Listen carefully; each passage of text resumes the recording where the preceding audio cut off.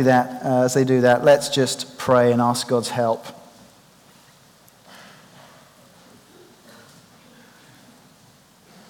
Heavenly Father, we have not seen the Lord Jesus Christ, and yet so many of us here love him. And even though we do not see him now, we believe in him. And we ask that you would fill us this morning with an inexpressible and glorious joy, knowing that we are receiving the end result of our faith, the salvation of our souls. We ask this in his precious name. Amen. Well, have you received a wedding invitation? It's a great thing, isn't it? A wedding invitation.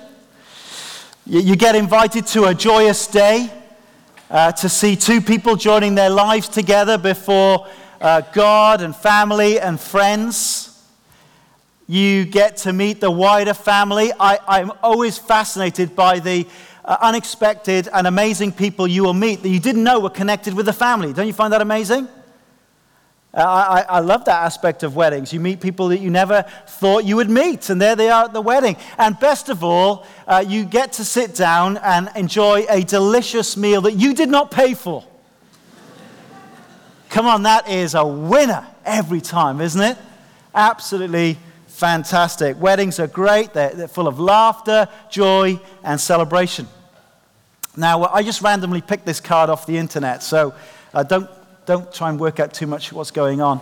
But on every wedding invitation, whether it is an embossed card or now one of these groovy handmade bespoke things, people are spending forever with their invitation cards these days. On whatever type it is, you'll see 4 little letters, RSVP. You've seen that? And we all know what that means, don't we? Well, we kind of know what we're supposed to do, but do you actually know what it means? It's French. It's a French phrase. Répondez, s'il vous plaît. I said it in a Spanish accent. I speak good French. Gracias. There we are. And it basically means, please reply. Please reply. Are you going to come? The great day is planned, the invites are going out, and they want to know, by this date, are you going to come? And the point about the date next to the RSVP is this. You are so welcome. But if you don't get back to them by that date, you cannot come. That's the point, isn't it? If you don't come back to them by that date, you are not welcome. Very awkward to turn up and you go to that board where your name is on a table and it's not there. Because you did not respond. There's not a place for you at the table. Now I want you to write down today's date, or note today's date. The 27th of November, 2016. Because today you are going to receive an invitation from God. Open your Bibles to Isaiah chapter 55. And you'll find this on page 743. Page 743 in the church Bibles. Isaiah chapter 55. I'm going to read down to verse 7.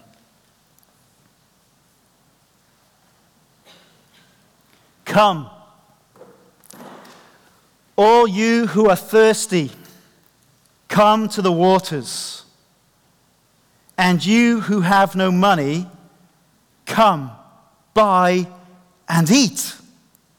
Come, buy wine and milk without money and without cost.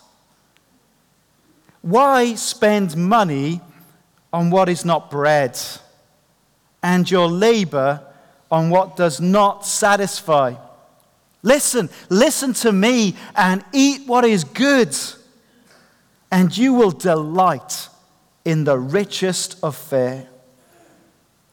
Give ear and come to me. Listen that you may live. I will make an everlasting covenant with you my faithful love promised to David. See, I have made him a witness to the peoples, a ruler and commander of the peoples. Surely you will summon nations you know not, and nations you do not know will come running to you because of the Lord your God, the Holy One of Israel, for he has endowed you with splendor. Seek the Lord while he may be found. Call on him while he is near. Let the wicked forsake their ways, and the unrighteous their thoughts. Let them turn to the Lord, and he will have mercy on them, and to our God, for he will freely pardon. This is God's invitation to us. It's an amazing invitation. Now, in Scotland, we take water for granted, don't we? We're rather blasé about water. I was in India recently, not so much in India.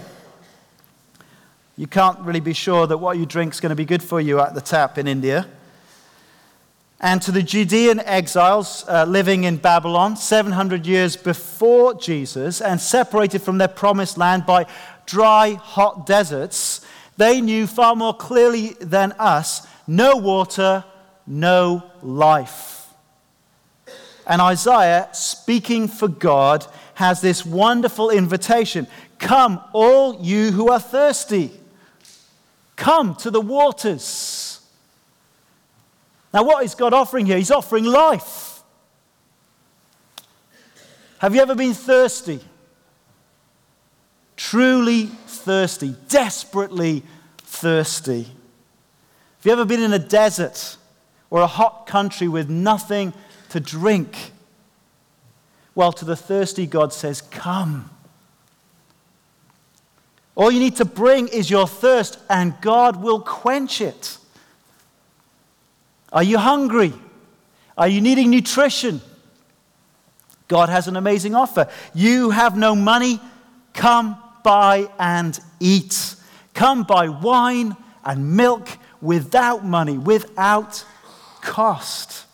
I remember from my home economics teacher that milk is the most complete nutritional food that you can get. And wine is the drink for wedding feasts and celebrations as it gladdens the heart of man, according to Psalm 104.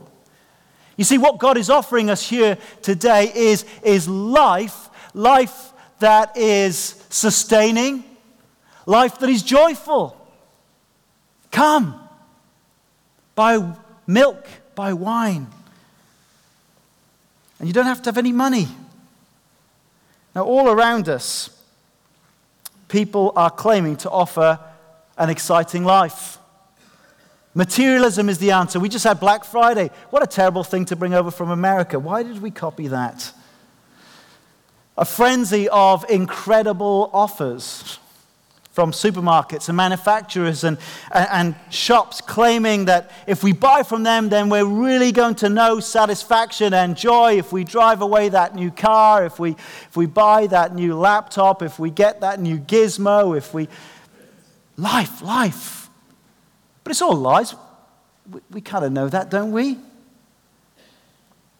All this choice does not make us happy. Buying stuff does not really give us significance. Walter Benjamin has described how in a consumer society we're locked into a degrading compulsion, he describes it, as we buy new stuff to conceal to ourselves our disappointments with the old stuff. New stuff does not satisfy our souls. There's that anticipation of having it, that initial excitement, and then we find out, of course, that it doesn't do everything that we hope for, and it starts breaking down, and then there's a newer model that comes out, and we get bored with it, and then consumer debt just grows. Well, sex, that's what society says will be really living life. Pursue sexual pleasure unfettered from commitment, satisfy your desires, and that's going to make you really happy. Except it doesn't.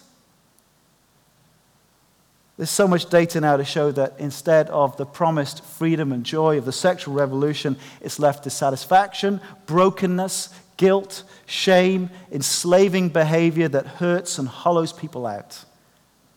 And into this context of never-ending pursuit of an elusive happiness through stuff and sex, listen to God's appeal. Why spend money, verse 2, on what is not bread, and your labor on what does not satisfy? In John's Gospel, chapter 4, you can read about Jesus traveling through Samaria, and he comes to a Samaritan town called Sychar, and in the middle of the day he sits down by a well, and there's a woman who comes out to that well in the hottest part of the day. Now, why does she do that? Well, she does it because she wants to avoid the sneering of her community. Here was a woman with a bit of a reputation. In her desire for satisfying relationships, she'd burned through 5 husbands. And now she was just living with the new man. And Jesus, knowing all about her past, offered her living water. John chapter 4, verse 13 says this: "Everyone who drinks this water," referring to the well, "will be thirsty again. But whoever drinks the water I give them will never thirst.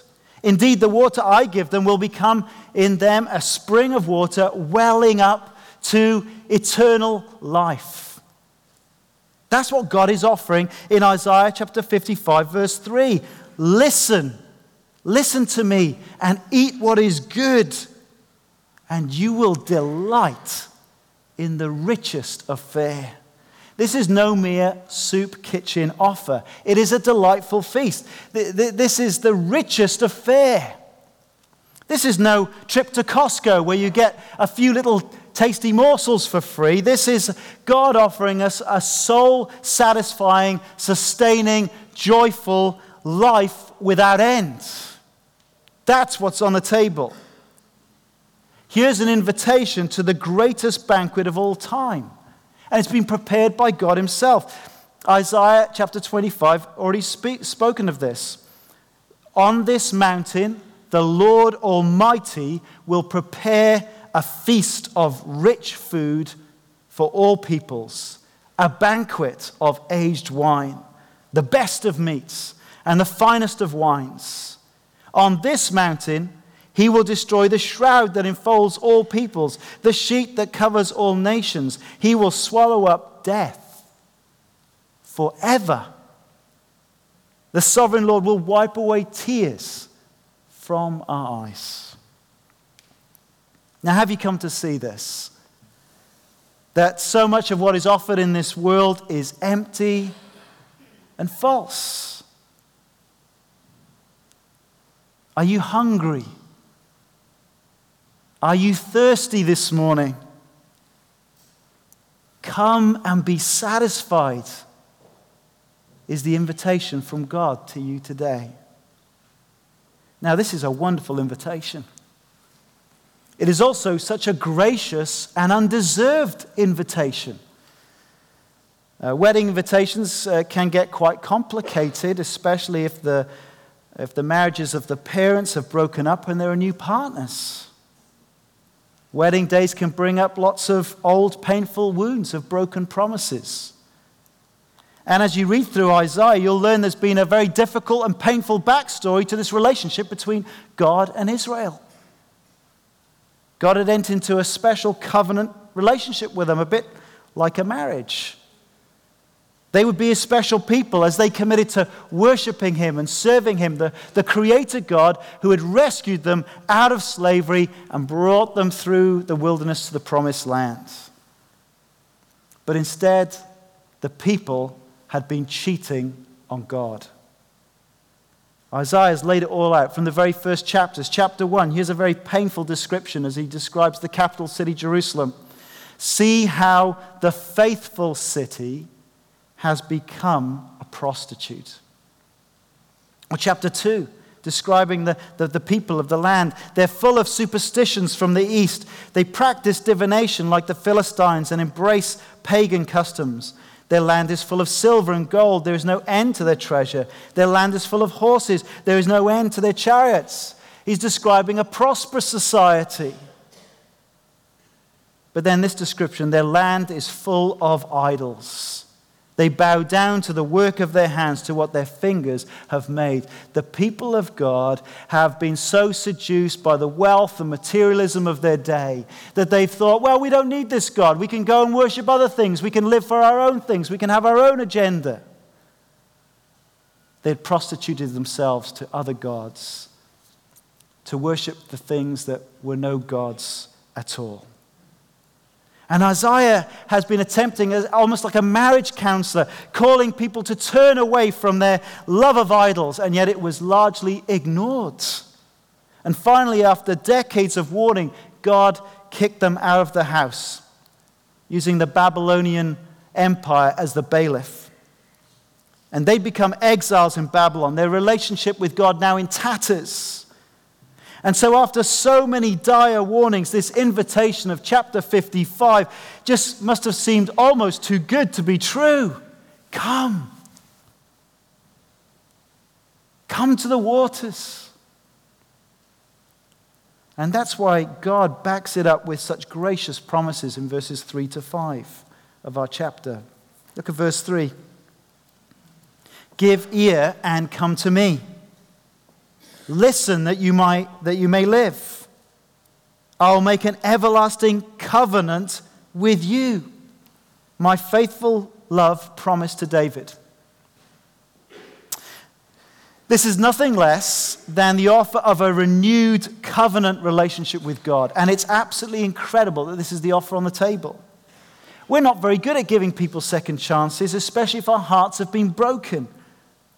But here is God offering an everlasting covenant relationship with them. It's not just an invitation to a wedding feast as an observer. It's an invitation to be the bride that renews those covenant promises to enjoy the blessings of a restored relationship with God. And it was all possible because of God's pledge to King David, verse 3. My faithful love promised to David. Now, the first king of Israel, Saul, was a total washout, and God replaced him with David. But God promised David that his dynasty would rule forever. Human failure would not be able to destroy this covenant promise, that from his descendants would come one who would rule over an everlasting kingdom. A new Messiah king who would be the fulfillment of God's promise to David. Now, no surprises this morning. We know who this was. We know who this is. This is Jesus of Nazareth.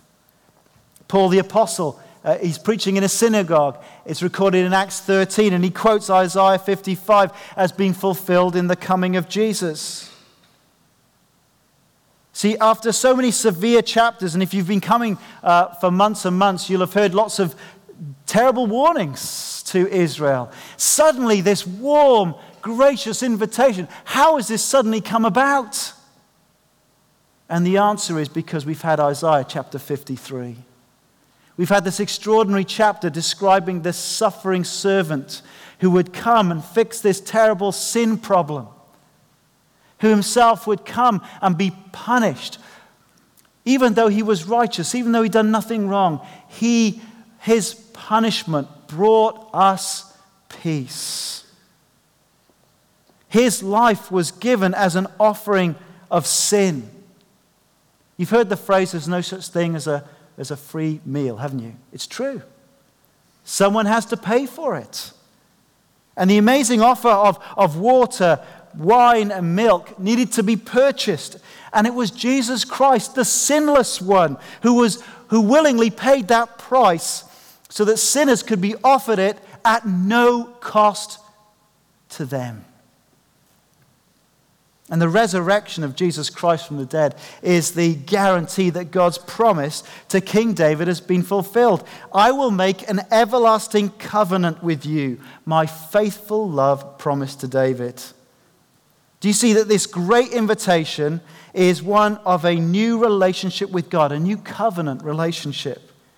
And it would only be possible because of Jesus, the Messiah King. Now, at the beginning, I said I was going to be, that we're going to be receiving this morning an invitation from God. And if you've been listening very carefully, you'll note that so far it's been directed to Israel, which is great if you're here today and you're of Jewish descent. But what about the rest of us? And that's why verse 5 is so precious to me as a Gentile. In verse 5, the you suddenly becomes singular. The language has been plural up to now. It suddenly becomes singular. And I think it is a reference to Jesus as the Messiah. Surely you, the Messiah King in the line of David, will summon nations you know not. And nations you do not know will come running to you because of the Lord your God, the Holy One of Israel. For he has endowed you with splendor. And so there we are. The nations are also invited to come running to Christ. This is why I can say this is an invitation to us, to you today. When you've begun to see the glory and the splendor of Jesus Christ, his life, his miracles, his character, his teaching, his love, his suffering, his death, his resurrection, when you begin to see something of the glory of Jesus, as we prayed about earlier, then you're going to be drawn to come to Christ and receive what he offers.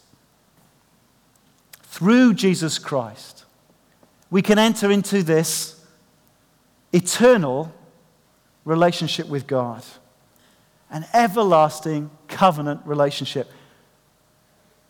You're invited to the party, to the great banquet of the King. We can receive this soul-satisfying, sustaining, joyful, eternal life. The offer is on the table for you today, if we respond to the gracious invitation of Jesus. Have you heard the gracious invitation of Jesus? It was actually read to us a bit earlier. Liam mentioned it. John chapter 7 is one of the many places. Jesus shouted to the crowd in Jerusalem with a loud voice, "Let anyone who is thirsty come to me and drink," Jesus says. "Whoever believes in me, as Scripture said, rivers of living water will flow from within them." At the end of this sermon, I'm going to invite you to come to Jesus and respond to this invitation. But before I do that, I want you to notice with me that this invitation is repeated in verse 6. This chapter is a call both to come and be satisfied, verses 1 to 5, but it's also to seek and be pardoned, verses 6 and 7. Verse 6, seek the Lord while he may be found. Call on him while he is near. I love the account of Bartimaeus in Mark's Gospel. Bartimaeus was a blind man. He had to beg to survive. He was a beggar in Jerusalem. And he heard that Jesus was coming, and he could hear the loud crowds that surrounded him. And he would not miss the opportunity. And so he began to shout, "Jesus, Son of David, have mercy on me." And he kept shouting it. The crowds, the people around him, were not impressed by this beggar shouting. "Be quiet. Shut up." Nobody likes religious enthusiasts. People aren't impressed by that. But he shouted all the more, "Son of David, have mercy on me." There was no way he was going to let this opportunity pass by. Jesus was coming through. He wanted to call on him, and he kept shouting and shouting. And guess what? Jesus heard him. This is so precious. He heard him. And he stopped and he said, "Call him." Tell them to come. And so the people changed their tune. Cheer up. On your feet. He's calling you. He did not miss the opportunity. He sought the Lord while he was to be found. He called on Jesus while he was near. And throwing his cloak aside, he jumped to his feet and went to Jesus, where he received his sight back, and then he began to follow Jesus along the road. A great picture of what discipleship is. See, when we hear Christ's call to come to him, there's always things we need to leave behind. For Bartimaeus, it was his begging cloak. Wouldn't need that anymore. Had to leave it behind. And for each one of us to respond to the gracious invitation to come, there are always things that we will need to leave behind. Look at verse 7. Let the wicked forsake their ways, and the unrighteous their thoughts. That's strong, isn't it? And I'm guessing that even if we interviewed most people on the street, well, would you say, are you wicked? They would say, oh, no, I'm not wicked. I'm not wicked. Do you ever think unrighteous thoughts, sinful thoughts, covetous thoughts, greedy thoughts, lustful thoughts? If you do, guess what? You're wicked. You're wicked. Why are we thirsty and hungry? Because we're going through this life apart from God, in rebellion against God. It's because we think unrighteous and sinful thoughts, and because we turn those thoughts into actions and do wicked and shameful things. And our souls are parched because of our sin and our separation from God. And the only way we can honestly seek the Lord and turn to him is through this genuine repentance, forsaking wicked ways, forsaking those sinful thoughts and turning to the Lord. And what I love about verse 7 is that even as you begin to sense perhaps, and I don't think there's any other way that you come to Christ than by beginning to sense your sin and your wickedness and your guilt and your unworthiness. And you think to yourself, well, how could I ever be received when I have behaved this way? How could God ever forgive? And God wants you to be in no doubt today of the response you will receive if you turn to him today. Verse 7, let them turn to the Lord and he will have mercy on them. Let them turn to our God, for he will freely pardon. Pardon and mercy is freely available to all who will come to Christ. Now, my Christian friends, this is the most wonderful salvation that we have received, is it not? The Lord Jesus Christ is all that we need. We did not earn this salvation. We couldn't buy it with our money. We certainly didn't buy it with our good deeds or our righteousness because we were good blokes. No. He, the Lord Jesus, has fully met the price so that we could be fully pardoned. It is the best news, and I hope you will go out today rejoicing afresh at this glorious invitation that you have received and that is now yours. But I want to say to you that Jesus has actually given us permission to offer the same invitation to others. Who are we going to invite this Christmas? What about inviting your neighbors into your house over Christmas? Give them some free food and drink as a picture of Isaiah 55. And then maybe give them an invitation to come along to one of our Christmas Carol events. The posters have begun to go up outside. We'll have invite cards next week. Who are we going to invite? God is not beneath this urgent invitation. Come. Come, will you come? Come. Will you invite?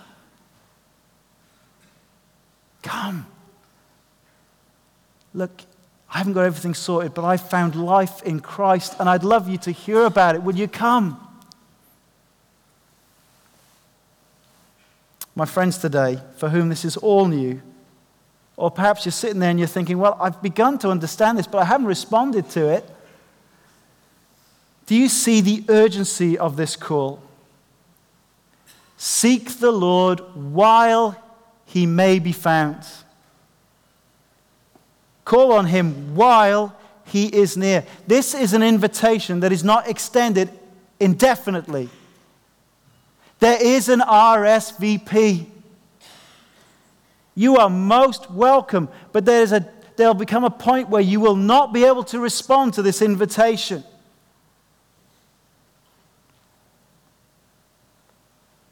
Will you get invited tomorrow? Really, is someone at work going to remind you about this invitation from God? Is someone going to come and invite you to come and receive the free pardon and mercy of God? Is that going to happen in your workplace? Is that going to happen when you put on the TV tomorrow? Is someone going to remind you of this amazing offer? My friends, you might die tomorrow. Some tragic accident. Call on him while he is near. You must respond to this invitation. Today could be the very last time you ever hear this invitation to turn to Christ and enjoy this everlasting relationship with him. Do you hear the urgency this morning? Come, all who are thirsty. Come, listen, that you might live.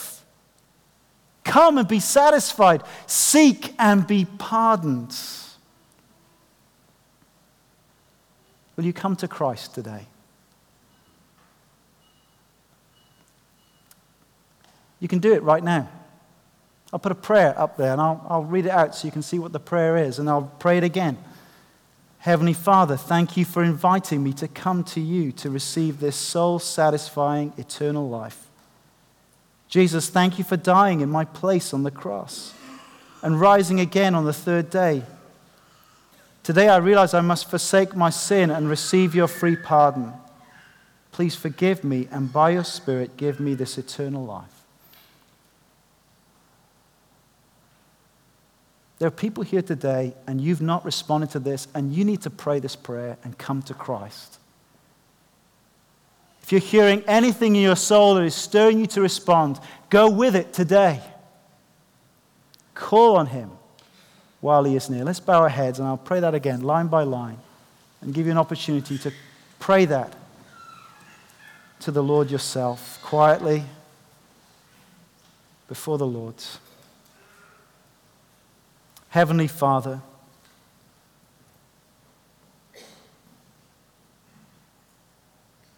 thank you for inviting me to come to you.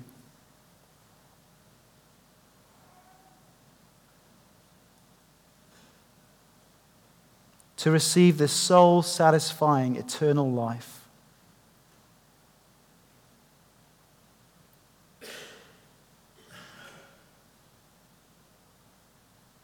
Jesus, thank you for dying in my place on the cross.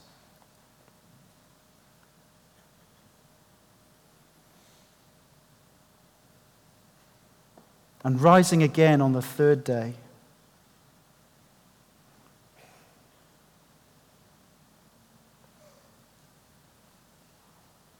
Today I realize I must forsake my sin.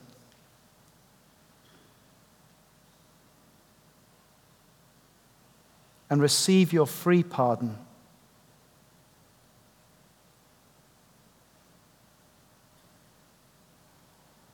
Please forgive me. And by your Spirit, give me this eternal life.